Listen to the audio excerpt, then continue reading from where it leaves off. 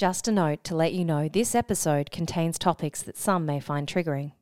If you need support, please head to the show notes where you can find a range of mental health support contacts for both Australia and worldwide. Welcome to Behind the Smile with Ash Butters, a podcast designed to reveal the truth behind the masks we wear.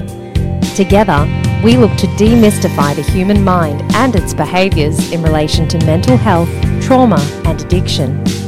My name's Ash and I'll be your host as we uncover the real stories of people's pain and the steps they've taken to live a life of freedom in recovery. From sobriety to spirituality, join me each week as we uncover the reasons why people seek recovery and how their lives have changed by living one day at a time. Hello everyone and welcome back to another episode of Behind the Smile. Today I'm being joined by Luke Bayliss. Luke made the decision to get sober on the 1st of November 2022 after years of struggling with depression, anxiety, an eating disorder and addiction. Today, Luke is a sobriety advocate who is on a mission to share his story so it doesn't become yours. Now, dialing in from the UK, I would love to warmly welcome Luke onto the show. Good morning, Luke. It's bright and early. Welcome to Behind the Smile. Good morning. Good morning. Thanks for having me on. How are you? I'm very well, thank you. I mean, it's still dark outside here and it's raining, so not exactly. I bet it's nice where you are, obviously, in Australia. We're starting to warm up. I live in Melbourne, which is down the south end of Australia, and we tend to stay cooler for a longer period of time. So what are we now? Yeah, moving into November, it's like just starting to warm up now, which is really, really nice. But wow. Yeah, it's we had daylight savings tick over as well, and I think that always makes a difference. It's nice to be able to wake up to a bit of light and then get home from work. Well, I mean, I work from home, but, you know, getting to the end of the day, when I leave the studio, the yoga studio at night, it's still light and that's really nice. So, yeah we're kind of swapping turns now with you over in the It's UK. the opposite here. As soon as our clocks go back, it's literally dark at like 4:30 in the afternoon, and it's just like... That's wild. I know. I'm such a summer person as well, like getting up at like 5 and getting outside, and now I'm like, do I want to go outside in this? Like...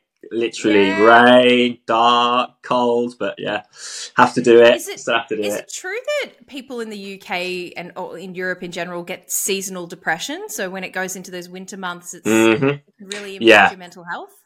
Really, there's a lot of this. I mean, I haven't gone into it too deeply, but there's a lot as well about the moon and the different, like, so when you're going from like summer to autumn and so forth, there's a big shift in energy. So, I notice it a lot as well. Like your mood does go a lot more calmer, a lot more inward, a lot more. You're meant to spend that time reflecting and rebuilding your energy. But yeah, we definitely get it here. I think it's because it's so dramatic from summer to winter. Such a difference that it's like, whoa. Yeah. I remember being in the UK during, it must have been one of the first warm days of the year. And I just remember I was in London and everybody went to Hyde Park and had their yeah, it's either like 6 layers or nothing. yeah, I love it. I love it. Well, look, I'm super pumped for this conversation today, and I'd love for our audience just to get to know a little bit more about you. So can we kick it off with, where do you live exactly? We know you're in the UK, but I want to know where. What does an average day look like, and what do you do for fun? Okay, so things look very, very different nowadays to what they used to, as you'll find out. I'm originally from Stratford-upon-Avon, Shakespeare World. I grew up there. Yeah, and then I ran off to London when I was 20 to study music, and I was there for about 12 years. But then, as you'll find out in my story, when things got pretty tough, I left rehab hospital, the Priory, and I came to live in Wales, where my parents live. So I'm currently... It's a funny time at the moment because I'm currently still in Wales. So I've been here about a year. But I'm now at that point where I'm ready to move on. So I think I'm going to be moving soon. So that's good. Where are you moving to? Do you know... Well, you won't know, sorry, but Henley-on-Thames, basically. It's a really nice part of the world, yeah. So, yeah, I think I'm going to be moving there very soon. But, I mean, Wales has been great. It was like a reset button, you know. And for fun now, very differently to back in the day. So I'm one of those annoying, cheesy morning people where I get up, I bounce out of bed, and then I get outside at like 5:30, go for a run. I love, like, running's my thing now. Absolutely love it. Training for a marathon. Um, yeah, and all about just being outside as much as I can, really. I'm a musician, so I play a lot of guitar, but now it's more of a hobby, but that's great. I've refound that since I've gone sober because I put that on the shelf for so long, as you can imagine. Um, Mm. and just connecting, really. Like, I mean, I've got a lot of sober, friends that I've met on from the sober community that now are like, we've got a deeper connection, actual true friendships, rather than those, drinking friendships that we always used to have. Mm. And yeah, I mean, even this weekend we're going to the local forest here. My mate's coming down to see me. He's going to stay over, and then we're just going to go out and hike all day. Climbed Snowdon not so long ago. Things like that. Things that I always thought what I would never, ever, ever like doing. I'm now that person. Yeah. So back in the day, would you look at those like really fit, healthy people and just think, oh, what losers? No way. I'd be like, what are you doing? Why would you want to climb a mountain when you could be in the pub? And now I'm like, why would you want to be in the pub when you can climb a mountain? Do you know what I mean? So It's amazing, that shift in mindset, isn't it? oh, absolutely crazy. Like, we'll get into this, but I think I even said once, don't trust people who don't drink. I mean, why would I say that? And then now I'm like, that is me. Yeah.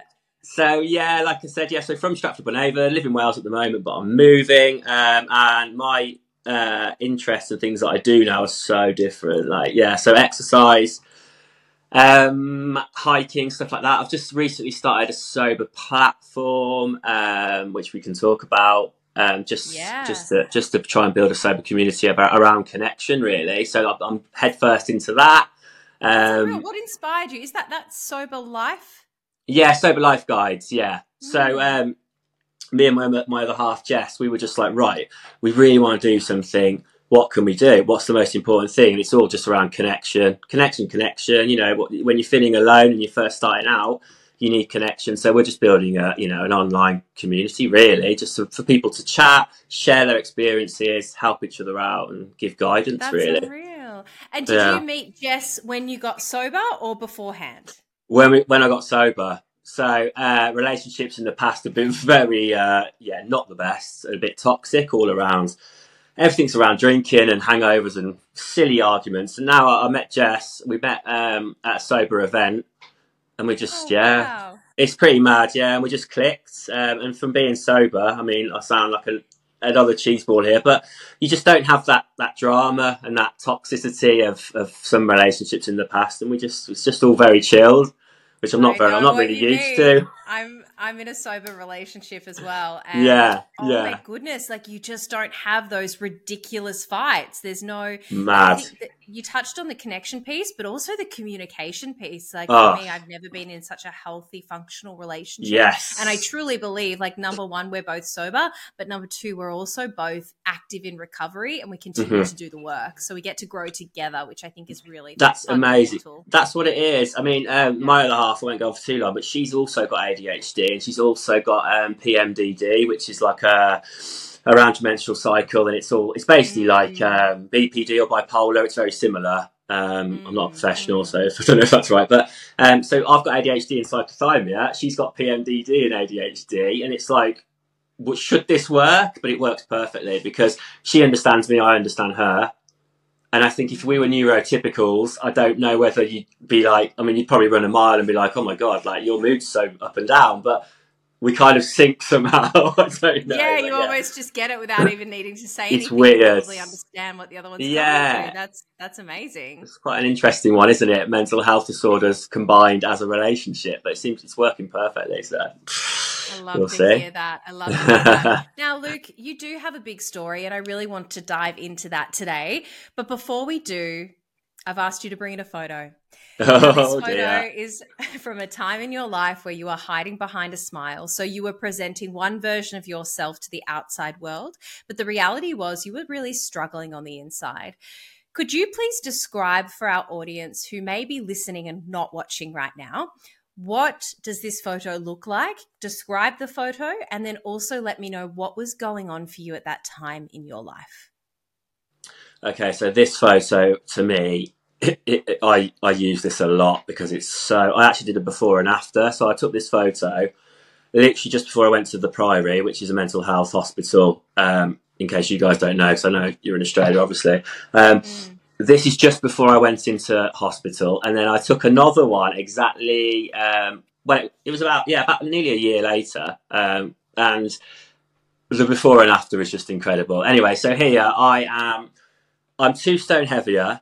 My face is How many huge. kilos is that? Do we know? What's the conversion from stone to kilos? I know. I never know when you guys say stone. I don't know. I know.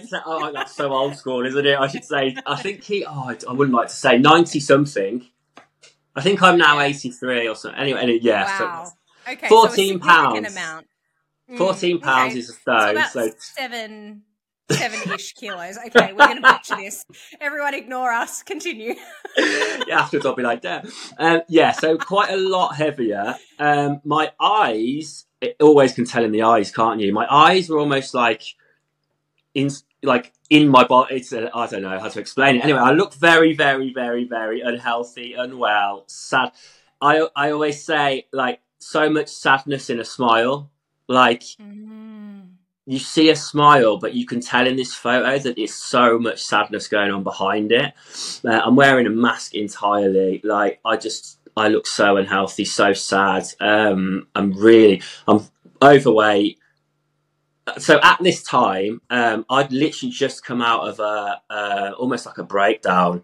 And my parents kind of grabbed me from my house and like took me to theirs. And this is a photo of me there. And then after this, this is why it's quite relevant. After this, I went home and I then stayed isolated in the house, drinking again. And that's when I fell to my knees for another second time. And then I went to a hospital, inpatient hospital, for 6 weeks. No, 4 weeks, sorry. 4 weeks this time. And that's when everything changed. So this photo is like the pinnacle moment just before the rescue mission. And I was just, I was someone who isolated, so it wasn't social anymore. It became about survival. I was in survival mode, and I took it to a place where I wouldn't be sat here right now if I hadn't got the help that I've got. So I was very lucky. So not going on too far from what you said, but yeah, it's an awful photo. I always say it like Humpty Dumpty with a hangover. I don't know, is Humpty Dumpty... Humpty Dumpty had a great fall, and I'm like, I look like Humpty Dumpty had a fall off a cliff in this photo. So yeah, really unhappy. Humpty had a big night, yeah. Oh God, yeah. Luke. Wow. Thanks for sharing that. It's no problem. Yeah, like looking at you now through the screen, they look like 2 completely different people. So it's mad. Congratulations on your recovery and all the work that you've put into getting. Thank you. Yeah. My niece saw this photo and she was like, she wouldn't allow us to say it to me because she was like, "That's not you, Luke, that's not you." And I was like, "Do you know what? I don't look like me anymore. It's weird." The transformation's incredible. Yeah. Now you're more reflective of the real you. The outside's starting to match the insides, which is really nice. I was never me ever. Yeah. So Luke, I'd love to take it back then. Can you help me understand what were some of the significant moments throughout your childhood that influenced the person that you grew up to be who became dependent on alcohol and other substances? Mm-hmm. So for me, growing up from a very young age, so I mean, primary school here, the age of 3 or 4? And I remember from the age of 4 to 11, which is primary school, I have vivid memories of going home, crying my eyes out, not wanting to go to school. I was a very naughty child. I think it was just all about attention because I was overweight. And I mean, at that age, looking back, it's so silly because who knows? Like, you're just big kid or things like that. But the kids used to bully me quite badly. I mean, what do you label bullying? I always used to thought, they would just take, it was a bit of whatever. But it used to really affect me. I remember we went swimming once, and I think one of the kids made some comment about, "Have you weighed yourself recently?" and stuff like this. And I'm only like 6, 7 years old, and so it started from there. Very unhappy, didn't like going to school, and then when I went to secondary school, high school, it continued. So it was like it's cemented in my brain. If these kids are saying it and the last kids were saying it, then I must be overweight and ugly, and I just hated myself. And then I got to the age of 14 and I was like, right, I've had enough of this. So I basically I just starved myself. So I just didn't eat. And then when I had to eat, when I got home, my parents, I then found out that I could throw up, be sick. Not a nice thing, is it? But and I remember we used to go for family meals and we'd eat, and then I'd go to the toilet and then get rid, be sick. And then I'd go back to the table, and I remember having bloodshot eyes and thinking, oh, are they going to know that I've been sick or blah, blah, blah? And no one ever said anything, but they must have known because it was just all the time. So, yeah, from that I was very insecure, had no confidence, really. I was one of the popular kids, but it was like my friends that were bullying me. It was really weird. Anyway, so as soon as I had the opportunity, as soon as I sampled alcohol at the age of like 17, 16, it was like a switch went on, and it was like, right, this makes me feel so much more comfortable, makes me feel more confident, makes me feel like all that awkwardness and self-esteem issues, like they just kind of floated away. So to me, it was like it dug its claws in me very early on. And then it just went from there. So college was like 18 years old. And that's when I found alcohol and drugs and things. And it was just like, I wasn't just doing it to have fun with my friends. I was doing it to feel better in myself. So it was all about self-soothing. I was basically self-medicating.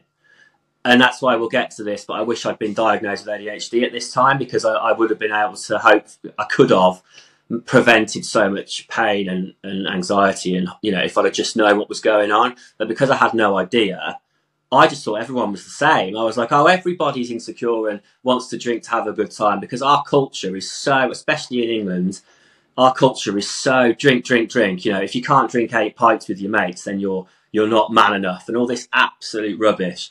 So it was all around drinking from a young age. And then, Luke, can I pause you for a second? I want to go back to something you said early on there, where you said from a really young age, I needed attention. Yes. And that played out in disruptive behavior is what I was picking up there. What do you think it was about little Luke that craved attention? I think personally, I actually think that, like, I was ridiculed a lot. So I had friends, but I even remember vividly that we had this game where we'd be like, there's 3 of us, and we'd be like, oh, let's fall out with Luke today. And they used to like fall out with me for no reason whatsoever. And then it'd just be like, what's this? It'd be weird. So I think it was just the environment that I was in school. And then also my home life was amazing, but my dad was very much work, and he's not like that now, but he was always very old school, very like, it was the whole concept of if you cry, you're not a man, or manner. Do you know what I mean? And I used to get in trouble at school, and then like he'd see like the comments, and he'd like go absolutely ballistic at me and things like that. And I'm not blaming my family. I'm not saying that, but I'm just saying that I think that maybe it was more about like, I was reached. I think it was like, I think I wanted validation. So I think if I was disruptive in school and I was the class clown, I was trying to make people laugh. And if they laughed, it was like validation that actually I can be likable. Do you know? So, that's exactly what it was. Like if the teacher said, don't go on the climbing frame, I'd be there at the top straight away. And it was a bit of a like, I think it's been the same my whole life. It's like validation. Like I think like if people, I've got rejection sensitivity as well through ADHD, which we'll get to, but it's this constant thing of like overthinking, wondering what people are thinking about you. I'm fine now, but I used to be really bad and presuming the worst all the time, catastrophizing. And I think I can remember being like that from a very young age. Like the question you've asked, like it was just always about, I think, validation, trying to make my head real, like trying to calm that awkwardness in my head and those thoughts that people don't like me. I think it was always like, if people laugh, it's like they like me. Do you know what I mean? So very unhealthy way of trying to feel good in yourself, really, isn't it? But And did that then exacerbate any sort of anxiety disorder for you? Because I imagine that it would be quite unsettling to have this really busy mind that's constantly telling you that people don't like you and that you need to be this and that and you're not good enough and needing validation. And I can imagine that would have been quite unsettling. yes, it was. I mean, I got diagnosed very late with depression and anxiety before I got diagnosed with ADHD. Anxiety massive. I mean, I was always very awkward.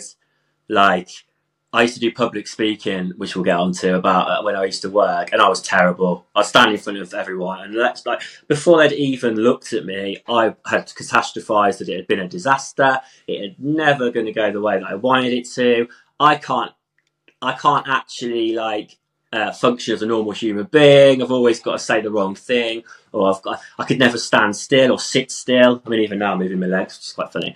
Yeah, so I anxiety from a very young age. I discovered music at the age of 15, and that's where I just immersed myself into that world. The kids would be playing football in the playground, and I'd be in the music room on my own with headphones on, playing guitar, and that's quite a good example, really, of what it was like.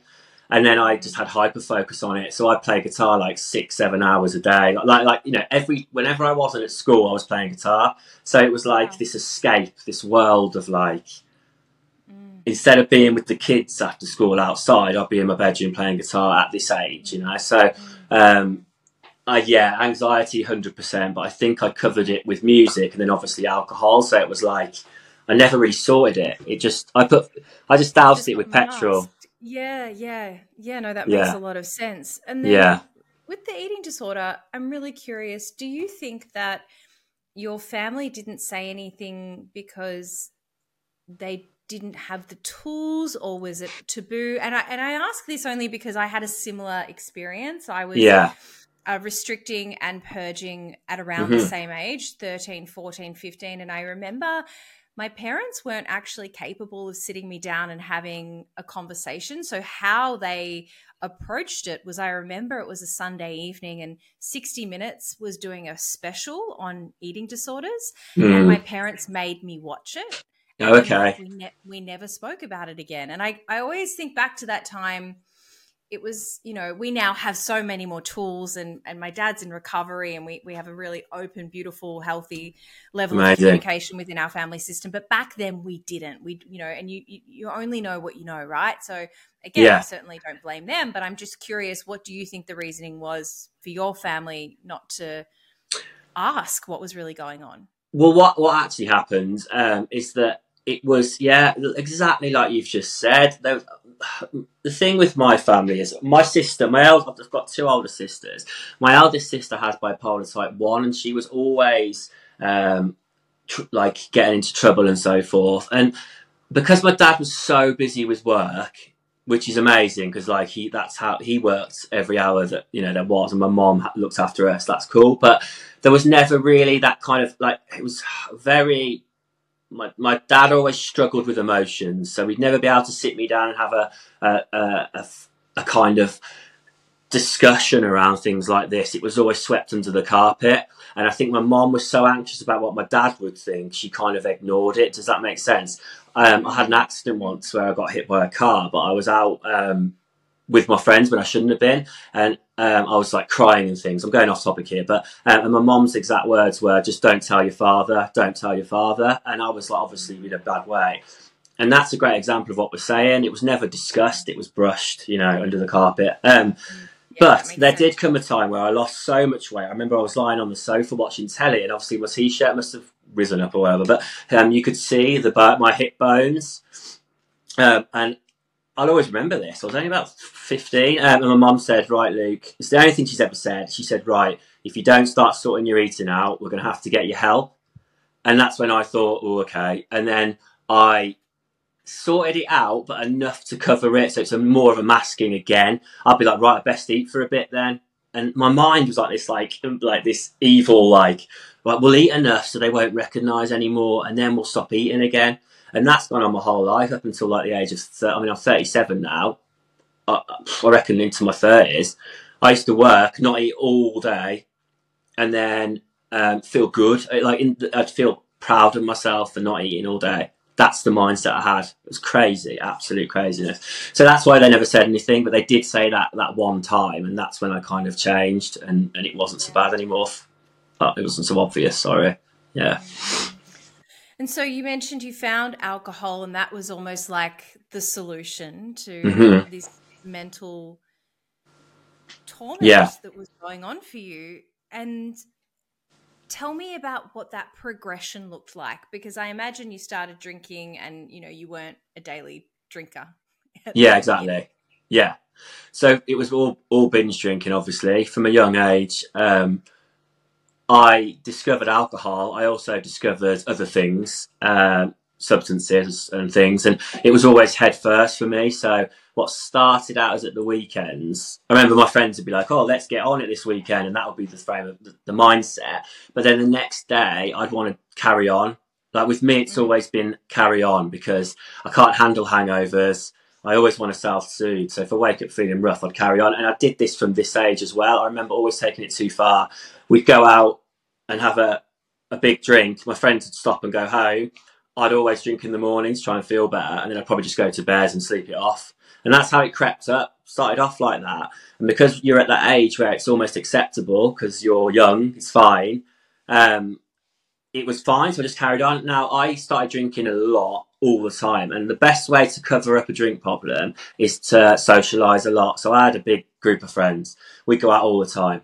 At 21, I bought a new car. I think my parents were like, get a car, because they thought it'd stop me drinking.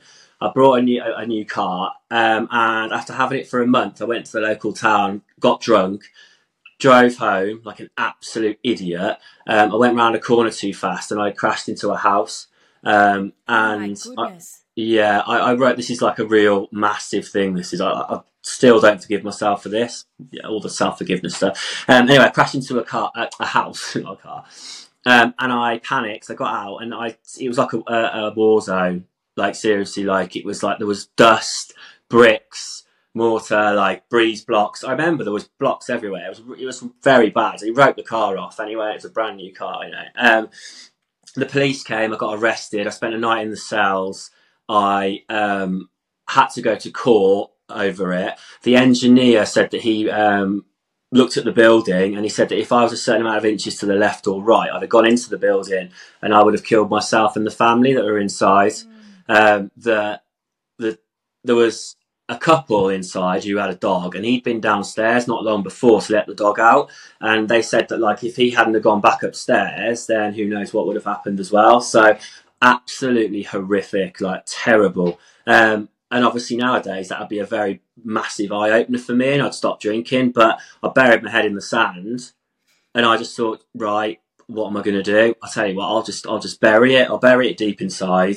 I won't acknowledge it properly. I'll run off to London. So the house had to be propped up as well. It was that bad. It was really bad. And it was in my local village as well. So my parents were like mortified.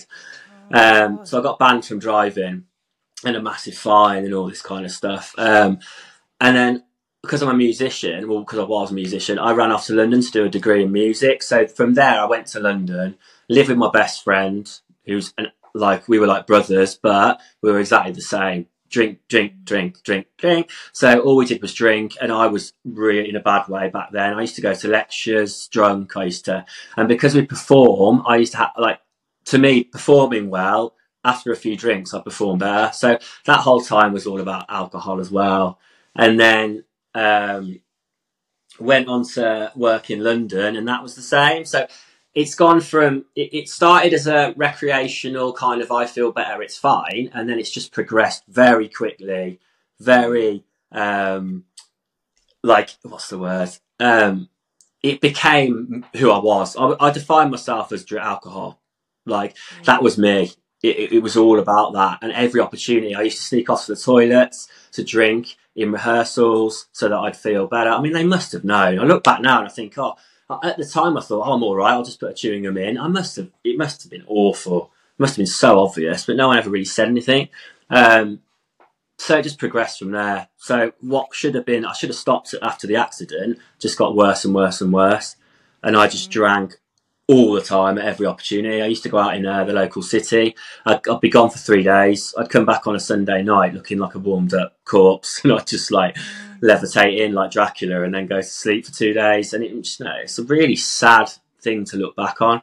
I'm doing a life journal over it because I thought, right, I want to be accountable and I want to go through all these things that I've done because I don't want to bury them deep anymore. So I'm writing a lot. So I'm going through all that and I have to sit in it. And I think back now and I'm like, my God, how did I do all that? And no one, like, I'm not blaming anyone else, blaming myself, but how can it get that bad so quickly for such a long period of time and just ignore it? I just ignored it completely. So I was wearing this mask, like we said, constantly. And Luke, was that desire to want to drink to that extreme being driven by your need to self-medicate? Was it the mental health stuff that was really sort of what was driving you? Massively. So when I went to I've been to the Priory, which is a mental health hospital. I've been twice. First time I went for 6 weeks for addiction. I came out, had a breakdown again, and just it all went completely wrong. Went back again, which was only last November 1st. I went back, and that's when I got diagnosed with ADHD. And oh wow! So it was that recent. Yeah, very recent. And there's a huge thing around SUD, AUD, so substance use disorder. If you've got ADHD, there's a big link between the two, which is obviously what I had. It's been diagnosed. So it's all around self-soothing, self-medicating. Now, my mental health, my executive functions, basically the management system of my brain in regards to goals, regulating emotions, there's like 6. Sorry, if I'm going off on one, please tell me. But so keep going. Your executive functions are it's basically if your brain was the company and your brain's the headquarters, and you split the brain into different kind of departments to help the company achieve their goals, achieve success, and you'd have those managers. So you'd have 6 managers. And if the brain's that, it's these 6 managers, like for neurotypicals, these 6 managers work perfectly together. So they all work in harmony and sync. They're amazing, and for people with ADHD, me specifically, personally, talking about me, mine don't work together very well. They should all be like either sacked or put on some sort of pip or something. Anyway, and it's around, working memory, self-awareness, self-motivation, inhibition, regulating your emotions. I've forgotten one. I always forget one. But working memory, there you go, forgot one. And these are the things. So inhibition, massive with inhibition, self-awareness, self-motivation, all that kind of stuff. Like it doesn't work properly. So I was self-medicating. My dopamine levels, if there were a set of scales, mine were tipped to one side. Constantly chasing dopamine, constantly chasing things that make me feel better. So if it was cake, or if it was beer, or if it was drugs, or if it was blooming, I don't know, my favourite magazine, it was always head first. It was never a normal kind of progression. It was go gadget, take it too far. So and also I've got RSD as well, rejection sensitivity dysphoria, which I won't go into on here because we'll be here all day. But please, can you just give me a top line? I'm fascinated. Okay, so I'm quite controversial with this, right? So rejection sensitivity. Rejection sensitivity is a massive thing with ADHD, okay? So we've all got rejections. Well, not all of us. Me personally, I've got really bad rejection sensitivity. Now, I think that's due to growing up, past traumas, as in bullying, yeah? I'm not blaming everything on that, but I'm just saying it's a contributor. That plus my environment growing up and the things that I've done and experienced, I think that's part of why I'm so sensitive, why I see things in a way that I do. I see the worst in things, blah blah blah, and that is the thing. But there's also a thing called rejection sensitivity dysphoria, right, which a top professional created, and basically the outlook on that is that you're born with it. It's nothing to do with trauma. You're born with that. It's part of you. And basically there's a lot of thing around where therapy doesn't work. If you've got RSD, you've got RSD. It's got to be medication, and it's a part of you, nothing to do with trauma. Now, I think personally, I'm not a professional, but definitely trauma has made a part of it. And also I've had a lot of therapy, a lot of therapy. And I know for a fact that's helped me massively. So I normally just say rejection sensitivity. I knock off the dysphoria. I'll probably get loads of hate for saying that, but no, thank you for explaining that. That's super interesting. That's RSD. Yeah. And yes, so now, I've gone off topic now. Sorry. That's okay. I'm just so curious. So please tell me if I'm asking too many questions around mental health. Ask anything you want. Completely open book.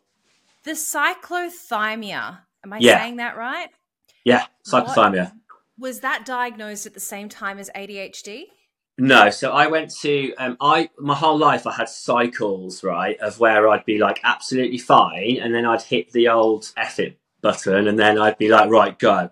And then I'd have cycles where I would drink and take drugs constantly, not care about the repercussions, and that would go on for 2 weeks to start with.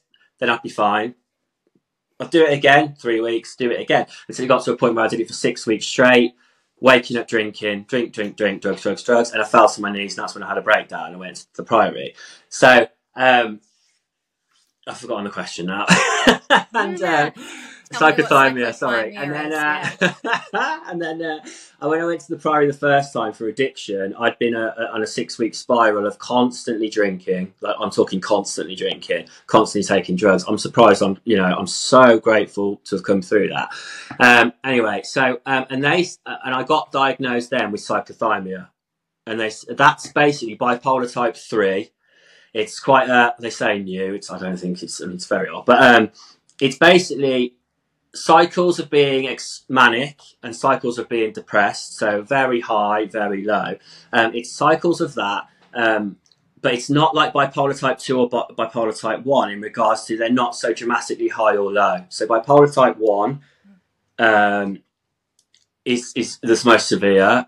From what I know, I'm not a professional. And then bipolar type 2, it's to do with differences in how often you have these cycles and things like that, and how severe they are. Cyclothymia is like a lessened version. So you're not so North Pole, you're not so South Pole. So they basically diagnosed me with that, saying that I was having cycles of highs, cycles of very low, self-medicating because of that.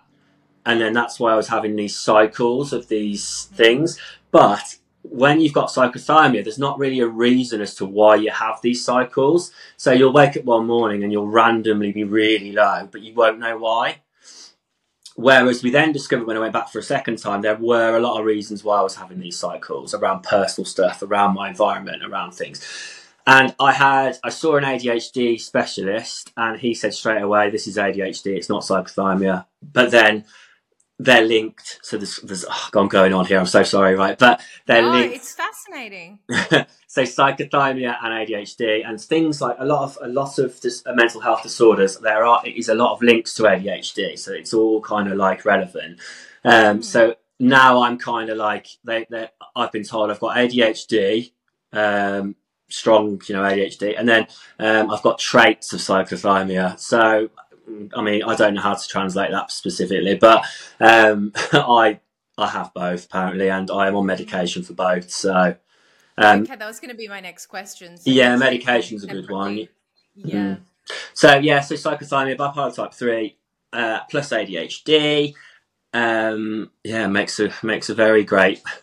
Makes a great, working great brain to have, doesn't it? Concoction. Well, I'd love to know what for you was the biggest game changer out of all of that. Was it the diagnosis of ADHD, and what has the treatment plan been for you to make such a profound recovery over the last 12 months?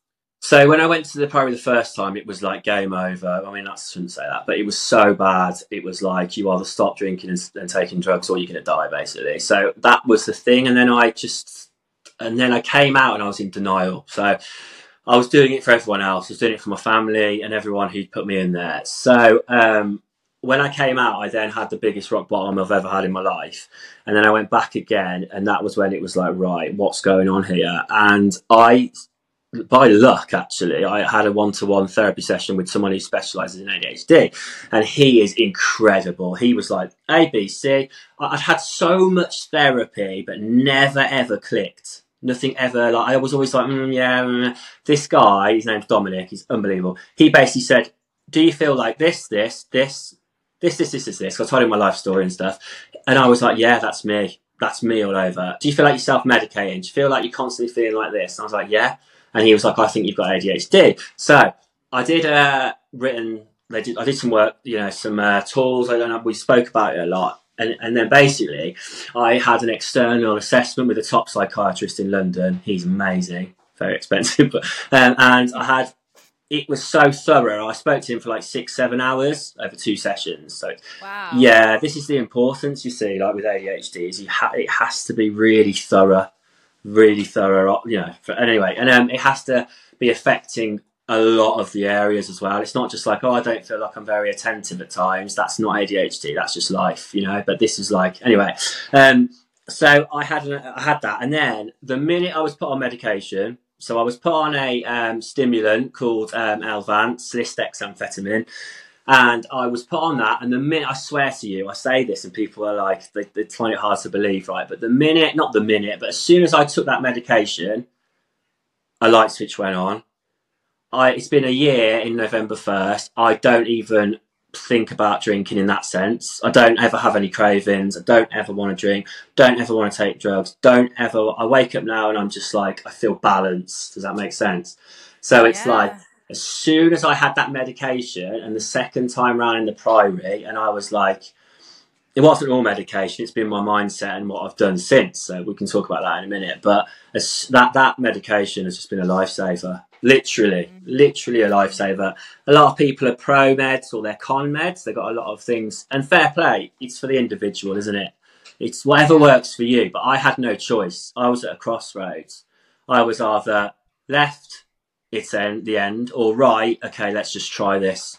And I tried it and I've never looked back. And that's literally the honest truth. It's been amazing. It's fascinating.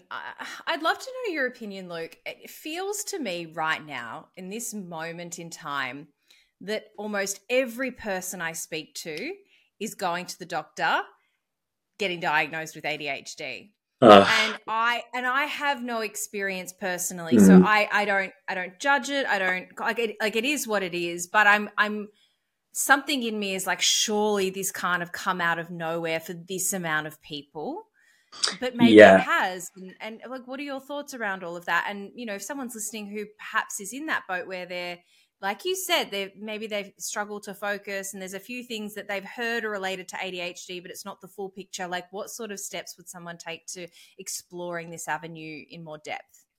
Okay, I'll try not to go on a rant here, but basically ADHD has become a bit of a hot topic because everyone's gone so aware now of these things. The problem is lack of education, which is fair enough, because I wouldn't go and randomly look up, I don't know, some sort of disorder, mental health disorder I don't have, because why would you? But there's not enough education on it. People aren't really aware of the ins and outs of what it means. There's a lot of stigma around it, naughty kids, lack of focus, laziness, all this kind of rubbish, and it's not about that at all. Anyway, so a lot of people are going to their local GP. The GPs are then referring them, and it's just gone a bit mad. Now, the reason why it's made me it's so relevant to talk about this is because there's a national shortage of ADHD medication.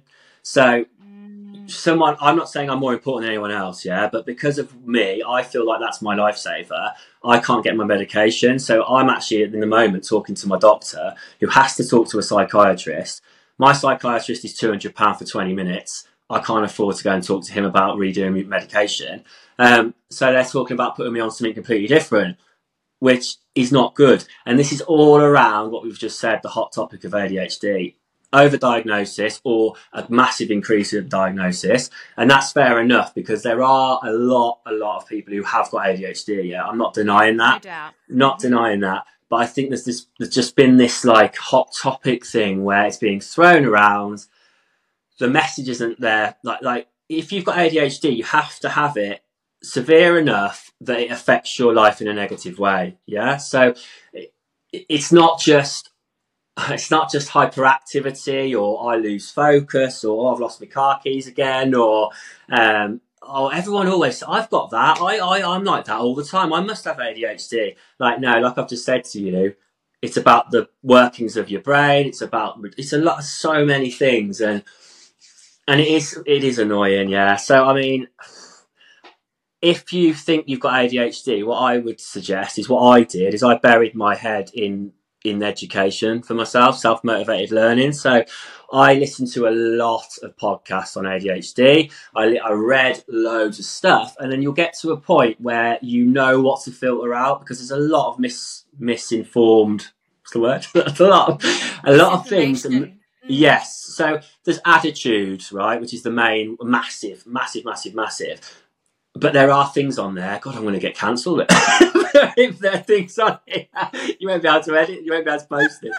There's things on there that are very internal. So you'll have like this RSD thing was created by someone who's in attitude, and then the source will be someone else who's on attitude. So the backup science isn't always there. RSD hasn't got that much research into it, which is why you get miscommunications, blah, blah, blah, blah.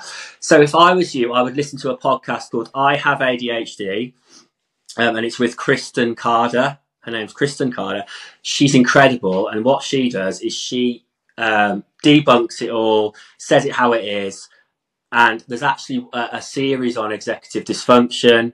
There's a series on, I mean, she's got ADHD, she's a life coach, all this stuff. Anyway, and I just listen to all of her stuff because she's amazing. Awesome. She's amazing. Thank you for that. Yeah, I'll pop all of that info. I'll pop that link in the episode show notes so people can check that out if they're interested. That's super helpful. Thank you, Luke.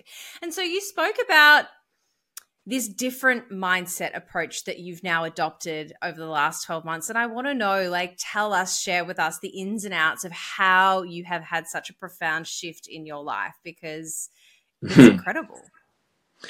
I mean, I look back at the last year and it's literally like 10 years all rolled into one. It feels a bit like that, doesn't it? Early recovery.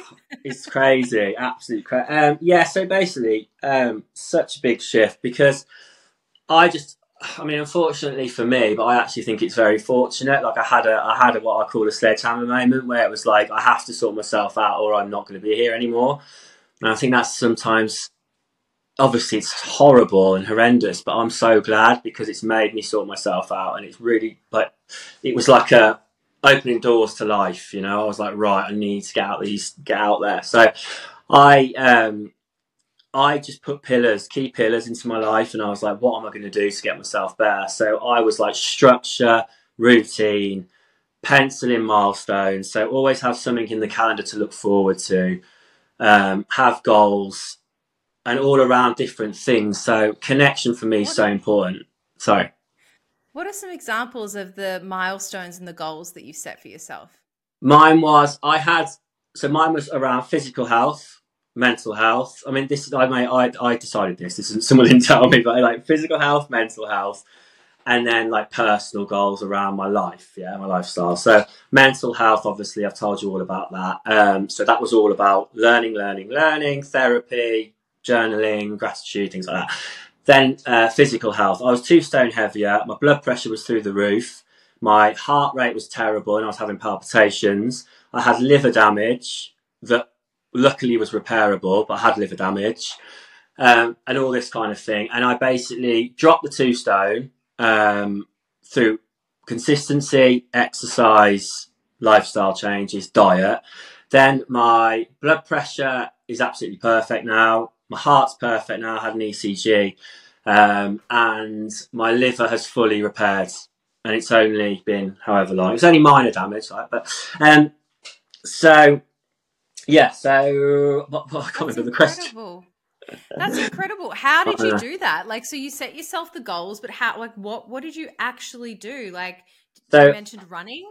yeah, so morning routine for me, morning routine, evening routine, morning routine, 5 a.m. club. I got up at 5 every single morning, no matter what, forced myself, had to.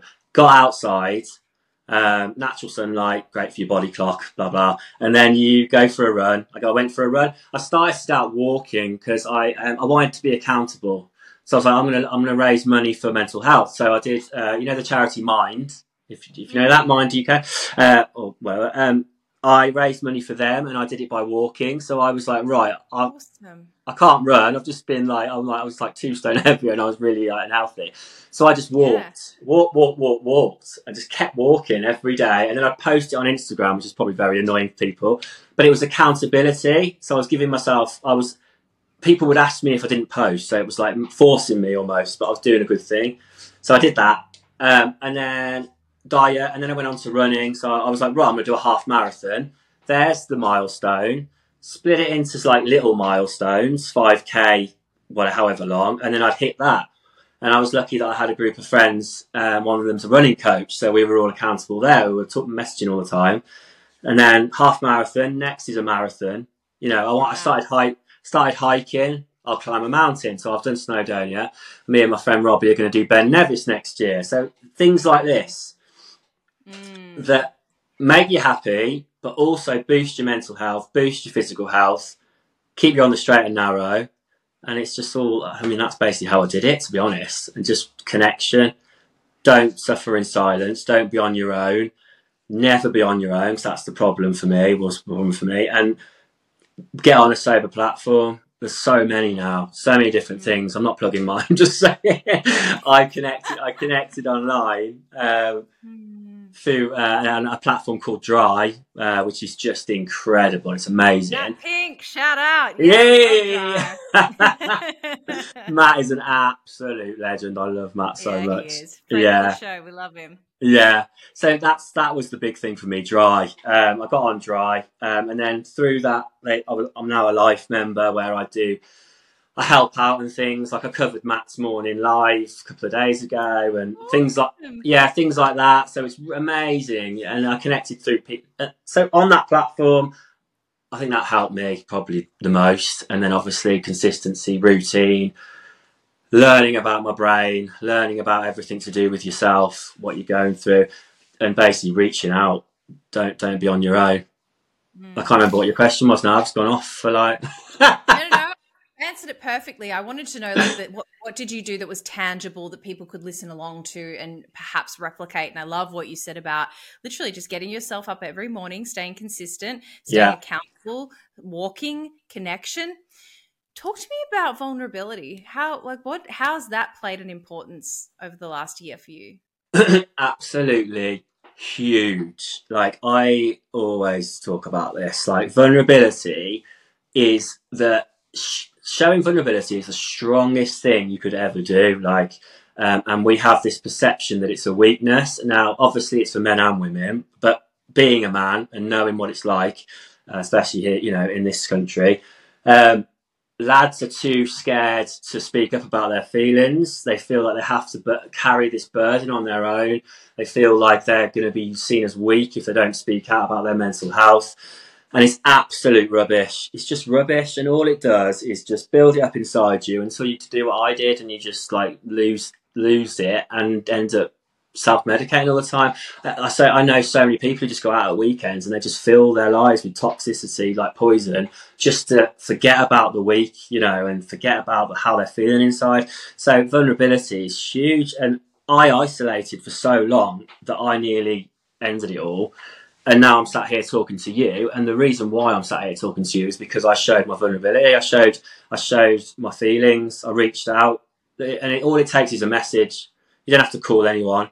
Just drop a WhatsApp to someone and say, I'm really struggling here, mate. And then luckily my parents were so supportive. So I spoke to my dad, and that's made us closer. We've connected through that. And vulnerability for me has been huge. It's been a lifesaver. And that's why like the stigma around blooming don't talk about your feelings, like be a man, crying's a weakness. It's absolute, I swear, rubbish, absolute rubbish. So for me, vulnerability is like a massive thing. Like, it's changed my life. It's ridiculous. So powerful. So powerful. It amazes me how when you show up vulnerably, it almost gives the other person permission to let down their guard as well. And that's where, like you touched on, that beautiful connection starts to form. Exactly. And this is why it's like, if you're thinking of going sober, or if you're in a rut and you're feeling like hopeless, like it's like, I think, who says this? It's Steve-O. It's like jumping in a pool. Like, if you think about jumping into a cold pool too much, you're never going to dip your toe in, are you? So what do? You jump in, and as soon as you've jumped in, yeah, it's uncomfortable, yeah, it's cold, but give it 10 minutes and you're warm, you're glad you did it, it's great. You know, you don't want to get out, but that's what it's like. You have to. Like, I was in such denial, and I hated the fact that I was showing vulnerability. That's why it got to the point that it did. Drinking constantly on my own in the dark room for 6 weeks, horrendous. As soon as I reached out and was vulnerable, and showed strength, now look, massively changed my life around, massively. So yeah, I mean. What was the question again? You said I've got ADHD. I just go off on one. You answered the question. You answered it perfectly. Just how vulnerability played out in your life. There you go, Luke, yeah. I've got one last question for you before we wrap up today. Yeah. This is a question that I ask all of my guests, so I'm really looking forward to hearing your answer on this one. What are your 3 non-negotiables that allow you to live your life today happy, joyous, and free? Non-negotiables. Number 1. Right, my non-negotiable is isolated on my own, being on my own. No, hang on, I've done that the wrong way around, haven't I?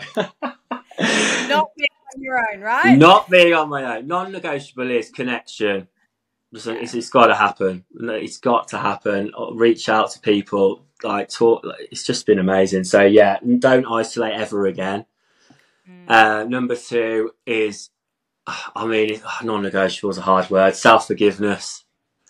I find it so hard to forgive myself about the things that I've done, because we haven't even touched on it today really, but self-forgiveness. Now I think, self-development in that area. So a non-negotiable for me is carrying on, being consistent in regards to working on me as a person, like forgiving myself, and being accountable for that. So that's number 2. Number 3, non-negotiable. This might be the same as number 1. Never let things spiral out of control without addressing them straight away. I'm never ever ignore things. Like relapse and stuff. You have those thoughts weeks before you even pick up the drink. Recognize them, nip them in the bud, talk about it, connection. And that's what I'll never do ever again. I'll never suffer in silence. That's why I'm on podcasts. That's why I'm doing what I'm trying to spread the word of do not suffer in silence, show the strength in vulnerability, and just reach out, because it can get so bad so quickly. You know what I mean? So yeah. Thank you, Luke. That's my absolute pleasure. Perfect message to end on today. We say here on Behind the Smile that when we recover loudly, no one needs suffer in silence. So thank you so much for being here with me today and for sharing your story. I really appreciate it. Absolute pleasure. Absolute pleasure. Thanks, Luke. Thank you. A big thank you for tuning in today. If you'd like to support the show, you can do so by hitting the follow button and leaving a rating and review. Each rating and review helps this podcast become more discoverable so more people can hear these stories of strength and hope. Together, we will continue to remove the stigma around mental health, trauma, and addiction. Remember to reach out to those you care about, and I'll be back next week. Until then.